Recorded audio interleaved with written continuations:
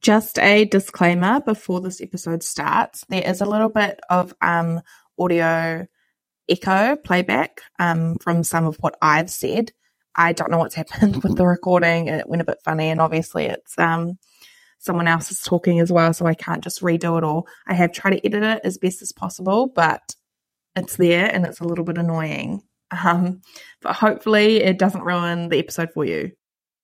Hi everyone, welcome to That NICU Mum, a podcast series where parents from all over New Zealand share the stories of their babies who have been in neonatal units. Today's episode we have the lovely Rachel, whose son Spencer was born at 29 weeks and 6 days. He was expected to be small, but he ended up having a multitude of diagnoses that saw them remain in hospital for 261 days.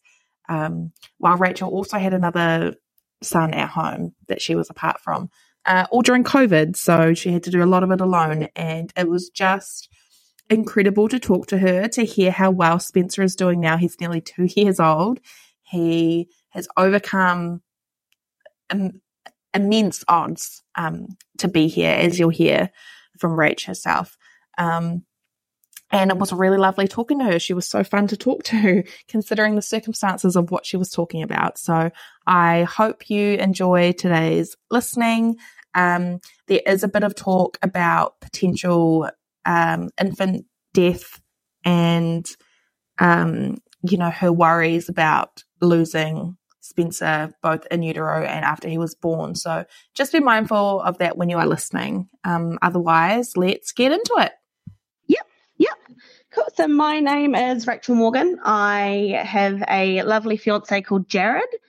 I have a 4.5, almost 5-year-old son, Miller, and my youngest NICU baby, who is Spencer, and he is 2 in a couple of weeks now. So, yeah, that's I bet that feels like it's come up really fast. Yes, he is on September the 8th.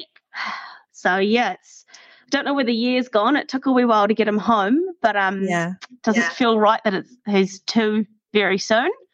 Yeah. But yeah, no, he's fought hard to be here, so we're celebrating every day as it comes now. 29 and 6 weeks. Yeah. Wow. So he came via an emergency, or a planned emergency C-section. We knew he was going to come that way. It was just a matter of when. So yeah. Yeah. So yeah, basically, I'm assuming you just want our story. Yes. Yeah, go for it. So I fell pregnant in February 2021. I used birth control, so I used Mirena because I have quite severe endometriosis as well. Mm-hmm. I got my Mirena taken out on the Wednesday, and after being told for years that I had fertility issues, I got pregnant 2 days after my Mirena was taken out. So he wanted to be here. That's a baby that definitely wanted to be here. Didn't really have many issues at the start, and then at about 12 weeks, I had a really severe bleed to the point where blood soaked. While I was at work, I just felt this gush, and there was blood all down my legs. It filled my boots. It was really horrible. I thought I was miscarrying. I drove myself to hospital because, strong, independent woman. And I waited in the ED in Waikato for about 9 hours. Oh my God. No help. I was bleeding everywhere. They gave me one pad the whole time I was there. So I just had blood everywhere. And I was like, you know what? This is your own fault now. You're not willing to help a sister out. Yeah. They done a 2-minute scan, said that baby was fine, and sent me on my merry way. And that was it. So I was like, okay, obviously fine. And I looked into a little bit more, and they thought maybe it was an endometrial polyp that burst. They never really knew, but they just left it at that. Yeah. So pregnancy, just quite nauseous, but I know a lot of women have it a lot worse than what I did. Then it came round to my 20-week scan, and everything was fine. And then they done the measurements, and he was only measuring at 18 weeks. And they sort of said, hey, look, that can happen. He might just need a growth spurt. So wait it out, come back in 4 weeks and have another scan. So I was like, yep, easy, no worries. Like, oh, good. No issues with my first pregnancy, so this will just be nothing, Yeah. Went in for my 24-week scan, and he was only measuring at 21 weeks. And they said, look, that's not right. It was actually the radiographer or the lady that does the scans. Are they radiographers? Sonographer? I don't know. I've got no idea. She was doing the scan and said some pretty horrible things at the time. Said that we had something called sIUGR, which is the intrauterine growth restriction, that ours was quite severe and that we should prepare for a funeral. Oh my God. Yeah, I lost it. I think I just went numb. I didn't know what to expect because that's not what I expected to hear at that scan whatsoever. Luckily, I had my mum with me for support. She let me start driving home. So I started driving home, and then halfway home, so that was in Morrinsville, and I live in Pyro. So halfway home, I get a call from my midwife saying, you need to go to Waikato ED right now. And I said, well, I'm going home to see my big boy first. I need the comfort of my family. So I drove back to Pyro, and then my fiance drove me over to Waikato, where I was admitted for the night. And then the next day I spoke with the head of the neonatal ICU, basically just regarding our odds and where we were at and what was to come next. And they gave us two options.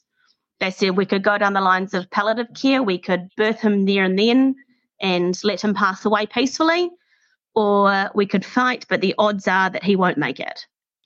So they were suggesting that just because of his growth restriction. Yeah, because the blood flow that was going to him and our Dopplers had completely reversed, and they said that he was going to basically die inside me. So the best option was to birth him there, and we could, at 24 weeks, try and give him a fighting chance of keeping him in, or we could birth him right there and then. But he was only weighing about 300 grams, so he wasn't even viable by that point. Yeah. There was just no hope from at that point. And I thought, nah, you're going to have to hold me down and take this child out of me if you think you're going to get him out of me. So I didn't give him that option. I said, I'm not willing to do that. Then they said, well, your next option, if you want to keep him in, is to try and get to 26 weeks when he should be viable. And if you get to 26 weeks, admit yourself into hospital, and you'll be on twice daily of the CTG scans, and then every second day having Doppler scans. Yeah. So I was like, yep, I can do that. So that was the agreement. So at 25 weeks, I got sent up to the fetal medicine team up in Auckland Hospital. And they went through everything. He had good growth, which gave me a lot of hope. I had a dose of steroids, and he sort of just started growing after that. So we thought, all right, here we go. This, we'll be fine. Yeah. 26 weeks, I got admitted into Waikato Hospital. And then 2 days later, we went into COVID lockdown. So we were basically just little prisoners in hospital after that. Weren't allowed out of our rooms. I got admitted the Wednesday, and then the Sundays were, the thing was the Monday we went into lockdown. Yeah. So it would have been like a couple of days. Oh, wow. And that was just, it was horrible after that. So I couldn't have my big boy come and visit. I had to tell him, he was only 2.5 at the time. So I told him that I was going on holiday, because how else do you explain to your child that you might be coming home without their baby sibling? And then I done basically all of that in there by myself. I wasn't allowed to see any family. I connected with a lot of really beautiful mums as well, which is what kept me going. Yeah. So I stayed in the ward until I got to week 29 and 6 days, where I went for one of my scans. So I'd done almost 4 weeks. Went and had one of my scans, and I could see, after doing almost daily scans by that point, I could see that the blood flow had reversed. And yes, I got sent back to my room, and then my doctor came in, and she's like, you know what's coming? I was like, yep, I'm ready, let's go. Like, sweet. Yeah. I rang my other half at the time, and I said, he's coming today. So finish up work, pack a bag. We're doing this now. So, got taken through getting all ready for my C-section, and they give you that magnesium drip, and by Lord, I thought I wet myself. I was adamant. I was asking the nurse to check me. She's like, you haven't wet yourself? I'm like, no, I have. Like, I've done it. I was like, I've only done this a few times in my life, and this is one of them. And she's like, you haven't wet yourself, love. I'm like, no, I have. Please check. And then, they numbed me up, but they guesstimated my weight for the jab in the back.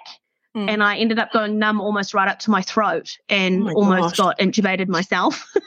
So that was fun. And then, they cut him out, and he was fine. They tried to put him on CPAP initially from memory, but he didn't cope. So they took him away. I didn't even get to see him. Took him away and he got intubated. And I just said to my other half, look, you go with him, because if he doesn't make this, he doesn't deserve to die without someone that loves him next to him. So you go, I'm fine. Like, off you go.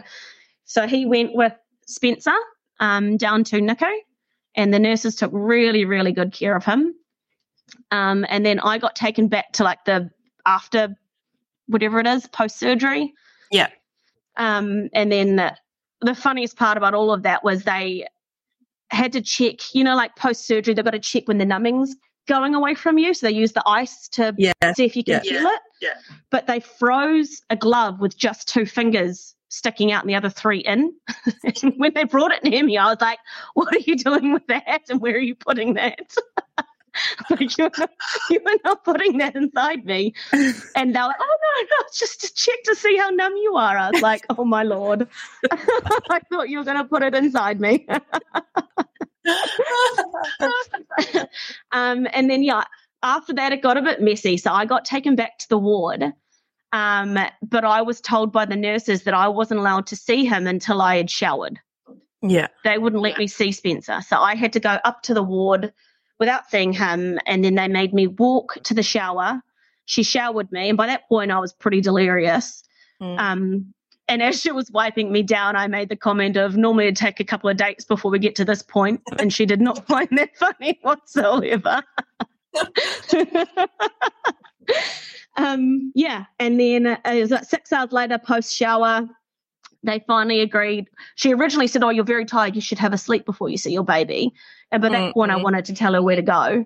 I was like, take me to see my child because he might not survive. So she wheeled me down and I got to see him. But, he was very sick when he was born. So he was 991 grams, which he should have been almost double that for that gestation. Yeah. And I stayed with him for a little bit. But I was just, you know what it's like, post C-section, you're just absolutely shattered by that point. So I'd done as long as I could.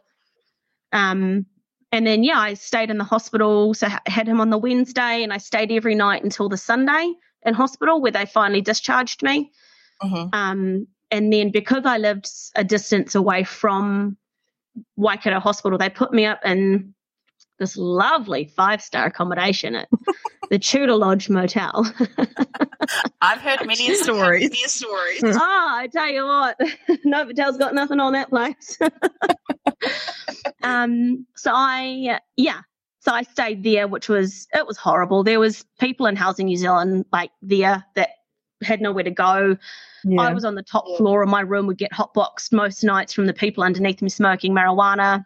Gosh. There'd be domestics left, right and centre, and the police turning up, and that's not really what you want post-op, but no, you get on with it. So, Spencer, he was on, where was he? 18 days he was intubated for initially, where they tried several times to try and extubate, but he just seemed to be really sick and they didn't really know why. They couldn't figure out why he was so sick. There was no actual reason why, especially after having no issues with my first pregnancy. They just couldn't figure it out. And then when he was 8 days old, they had an issue with changing, you know how they change over the ventilators? Yeah. So they were changing over the machine, and one of the nurses put the settings around the wrong way. So it was supposed to be, pressure was supposed to be 11 and the oxygen was supposed to be 26, but she done it wrong the wrong way. Oh my gosh. And almost blew his lungs up to the point where they thought that they were going to pop. And then they had to slowly deflate them and slowly bring the pressure down otherwise they were worried that they were going to collapse, which would not have been ideal. So I was pretty feisty by that point with everyone around me. Yeah. And I'd only just been able to touch him. And I think it took about 2 weeks before I was actually able to hold him. So all of this happened before I could even hold him. Yeah. It was pretty disappointing at the time, but I got over it. He was on CPAP for another 25 days after that. And then we started transitioning and doing like 3 hours a day of high flow, then back to CPAP. And then we'd do that for 3 or 4 days, and then we'd add in another hour because we just couldn't seem to get him off. But he was so oxygen dependent. And then slowly we're able to get him to high flow. So we spent 213 days in Waikato NICU, mainly in the high dependency part, where we became absolute family with all of the nurses there. They were so, so lovely. Yeah. And then nearing the end of that, we got a pretty hard diagnosis that he had hydrocephalus. Which again came out of nowhere, and they still don't know why he got it. So we very quickly got helicoptered up to Starship, where he had a shunt placed. And we had to stay in Starship for a further 22 days. All this time, I had to live in a crappy motel. I couldn't go home to see my family because I couldn't risk bringing COVID into the hospitals. Yeah. So I went a very long time without seeing my big boy grow up. I feel like I missed a very big gap in his life. And then from there, post-surgery, we got transferred back to Waikato Pediatrics, where we spent a further 30 days in there. But I actually got to be with him in the room then, which was quite nice. So we spent 30 days in there just trying to wean him off his oxygen to a point where basically I was comfortable to bring him home. Yeah. So he was fed via a tube, an NG tube, because he has a severe oral aversion. He just wouldn't put any food, or you couldn't even touch his face without him screaming at you. Due to all the steroid use, it gave him floppy airways. Yeah. So every time they'd intubate and extubate him for any surgeries that he had while he was in hospital, it would just absolutely slice his throat up, and like that extubate and there'd just be blood, coming out of his mouth. And it was really hard to watch all of that. So we spent a total of 261 days in hospital, and then they gave us the glorious news that they thought that I was capable of taking care of him, so we were able to bring him home. Wow. He came home on low flow oxygen during the day and then high flow oxygen at night time. So I learned how to use all the machines and be able to set him up and just care for him basically as a nurse at home. He was still fed via an NG tube, which I made them teach me how to replace it because we live an hour and a bit away from hospital. So I was like, I'm not driving that far just to feed, I would if I had to, but I said, look, just teach me. It's a means to an end. It's not forever. So taught me how to replace his NG tube, which was very handy because NG tubes are horrible bloody things that they always rip out every second that they get. And he was on 5 lots of meds during all of that. So it was just every couple of hours we were giving him different meds, and we started weaning him off his steroids. And then once we got him off his steroids, we were able to get him down off his oxygen. So just before his first birthday, we got him to no oxygen during the day and just low flow overnight, which is a really, really good feeling. Yeah. And then a few months after that, he started not tolerating his feeds through his NG. He just kept vomiting everywhere because he also has really severe reflux. So he wasn't tolerating his milk through his NG. It was like it was tickling his throat, and he'd just instantly vomit and power chuck his whole feed up.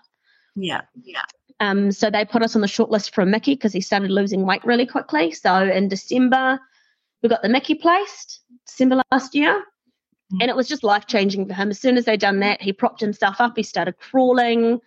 He was just a different kid. And they had told us that he would never walk, crawl, sit, or just do anything like a normal child because of all of these issues. They just didn't know why he was so sick. And now he's an absolute little champ. He's running everywhere, causing so much havoc. Oh, that makes me want to cry a little bit. He goes, we were told not to put him into daycare, but I thought this kid needs to be socialised. We'll take the bugs when the bugs come. Yeah. And we've been real lucky. I mean, he's home at the moment. He has lovely conjunctivitis. Oh. It's a horrible little bug, eh? I know. It's awful. So he's home with me at the moment. So I'm enjoying just a little bit of what it would be like to be a stay-at-home mum. Just all the other mums that do it, I tell you. So he's an absolute little champion. Like, he's still got a lot of health conditions. Like, he's asthmatic, he's got severe oral reflux, he's got severe oral aversion, chronic lung disease, metabolic bone disease. He had an inguinal hernia, which he had surgery for. He's got hearing loss, so he wears hearing aids. Mm-hmm. Hydrocephalus. He's got a subclavian artery, and for a little while they thought he had cystic fibrosis too, but we got cleared for that, thank goodness. Gosh. So it's definitely, a lot of his stuff is lifelong, but yeah, he's fought tooth and nail to be here. He's such a little champion. Yeah, they just thought he was going to be a small prem baby. They had no idea that he was going to have all of these other health conditions, and there's still no reason. I don't think so. I think that's, I don't think so. Like, his subclavian artery was only picked up because when the prem babies, they do all the checks, and they said most people have a subclavian artery and not actually know, because you can live with it and it not cause any issues. The hydrocephalus, they said, happens quite often when there's been a brain bleed at birth, but he never had one. So they don't know why. They said there might be a little bit of webbing in the side of his brain, but again, they don't know why he's got that. And the hearing loss just absolutely threw us because, I mean, my other son and my partner just have selective hearing loss, I think. But yeah, it was so strange that he had all of this, and it was just like a blow every single time we'd start getting on the train and would start getting really well, and, you know, signs of everything going our way, and then boom, another diagnosis, diagnosis. But yeah, no, it just it's definitely been a journey, and I think it was quite hard for my big boy too, because he's now 4.5, but he didn't even know that he had a brother for a long time because I was too scared to tell him in case Spencer died. I didn't want to break his heart. So he just thought I had this lovely 9-month holiday. He's like, when's mum coming home? Yeah, pretty much. I'd video call him. He's like, how's your holiday, mum? I'm like, living the dream, son. I'm living the dream. It's so wholesome. Yeah. So right when we got told that we could come home, the day that we started packing up our room at Waikato Hospital, my partner got COVID. And then my big son got COVID as well. So when we came home, they couldn't even come and see us. They had to isolate off. But just to add to it all, I had my mum come to help because it was a lot bringing him home and getting everything set up. Yeah. The poor lady called an elevator with someone. She caught COVID, and then we got COVID from her. So we were home 2 days, and we had COVID, trying to battle that on top of learning all of these new things to do with my son by myself. And But yeah, Spencer's doing really well now. Like, he goes to daycare 5 days a week. I'm back to work. My big boy goes to daycare. He's off to school soon. Wow. We're currently planning our wedding. We're getting married next year, so it's just exciting. It's finally falling in place for us after what seemed like blow after blow after blow, and having such an unexpected pregnancy and journey with Spencer, because Miller, everything was just so, he basically came out with a backpack on running. He was just, I didn't even have to really push him out. He just came out on his own. I loved NICU. Which might be really weird because it's the most traumatizing place I reckon you could probably be with your child. But the staff there really became, I'm still in contact with a lot of the staff. Some of the nurses actually came to his first birthday. They still check in on us, and every time, every time I go back to hospital, I message the girls that are still in NICU, and they pop out, or I take Spencer down to NICU and I go and see them and see all the staff there. Yeah. They absolutely became family to us, because while we were there, during COVID, it was only one parent allowed in at a time. So Jared and I had to make the call, and I said, well, I'm sorry, I'm not staying away from my child because I feel like if I'm not there and something happens, I'd never forgive myself. So my other half, Jared, he just stayed home with our big boy because we needed normality for him. So they really became family for us. And then not Starship. Well, it was Starship essentially, but Auckland Hospital were really good, but it was just a change. Yeah. It was just different staffing and getting used to us, and I can be a little bit stubborn when it comes to the care of my child and letting people touch him if they don't need to, or I'm very much a routine person, and my children have a routine, so they would come in to try and do things, and I'm like, if you touch him and wake him, here's your problem. So I'm that mum. And then, I mean, peds were good too. I honestly couldn't fault any of them. We had our ups, we had our downs, we had some issues, but I always raised it. I spoke to the people that needed to be spoken to. I dealt with it. We moved on, because the way I look at it, that NICU team saved his life. They kept him alive, and they absolutely treated him like he was their own. We were the long-termer there. We were the chunky boy. When he was about 5 kilos, the rest of the babies were a kilo. So we definitely we met a lot of people in there as well. But, yeah, not so much in, like, peds and all that, because we were in our own room there, which was nice because we stayed there for so long. But, yeah. 7 kilos when we got him home. He was definitely a lot bigger. A lot of that was steroid weight, though. So when we got him off the steroids, he went real skinny, and I was like, bring back my chunky baby. Where's the roll? I've got photos that the nurses would take of him, and I absolutely howl every time I look. Like, there's just no neck. They're like rolls over the hands, and the poor thing, because he had an inguinal hernia, it obviously affected him downstairs a little bit, and being so chunky, I was like, poor son, it'll grow. But it was an absolute journey. I wouldn't wish it on my worst enemy what we went through, but some of the women that I met going through, especially NICU, because that's where I was a lot more social. Some of the women I still keep in contact with are so lovely, and the journeys that they went on as well, and the differences. I couldn't have gotten through it without them.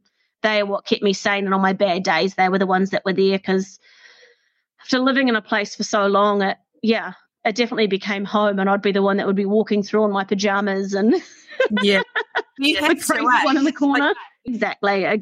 And it was nice to be able to comfort some of the new mums as well that came through that didn't know what was going to happen next. It was nice to be there for them, because I remember my first day and just thinking, what are we doing? Like, what do we do? Yeah. Where do we go from here? Who do we talk to? So, no, it was I definitely wouldn't do it again. No, he was me either. The best contraception I've ever needed. Love him to pieces, but no, thank you. He's definitely he definitely keeps us on our toes, that's for sure. But we wouldn't change him for the world. He's just an absolute little firecracker. I'm so glad he's doing so well. Yeah, especially from the odds that we were given. He shouldn't be here. He absolutely should not be here. But I always said, if he wants to be here, we will give him that chance. Yeah. And I thought, I would rather, this might sound really horrible, but I would rather push to get to 26 weeks. And if he passes away in that time, it is what it is. That's fine. That was his decision. But if he gets to 26 weeks, I will fight for him from there, because he is viable, and we'll do whatever we can to keep him alive. And you made it, another 4 weeks on top of that? Yeah, longer than they thought. And then when we got to 29 weeks, I remember them being like, let's go till 32 weeks. And I was like, that's a big jump. That's a long way away. But once the steroids ended, that was it for us. They were our saving grace to get him to where we got him to. So, but no, I'm so glad he's doing well. Yeah, someone else will be able to resonate with what you've been through. Yeah, and that's it. Like, I quite often get quite a few other mums reaching out, because I've posted some of our journey on Instagram and on the NICU pages. And I've had a few other mums actually reach out and just say it's nice to be able to hear someone else's story that ended well, because it might not have happened for them that way, or and just give people some advice and whatnot. Like, our journey was long. It wasn't like, don't get me wrong, a week in Nika was still horrible, but we were there for a very long time. We became part of the furniture there. So it's just nice being able to give some advice to some other mums and 100%. just help them, even if it's just support and a listening ear. So yeah, for sure. Yeah, for sure. Yeah. So yeah, that was Rachel and Spencer's story, which was just, I can't even fathom everything they had to go through, and what they are still dealing with, including conjunctivitis, like most of us with whatever babies we have. But yes, it was, like I say, it was amazing talking to her. She had such a positive outlook. And yeah, I said it so many times, but it was just incredible to hear how well Spencer was doing considering all of his circumstances. But I hope you enjoyed today's episode. And we will have another episode, 2 episodes next week, Wednesdays and Saturdays. So when episodes are released. How many times can I say episode? Otherwise, until then, I'll see you later. Chat soon. Bye.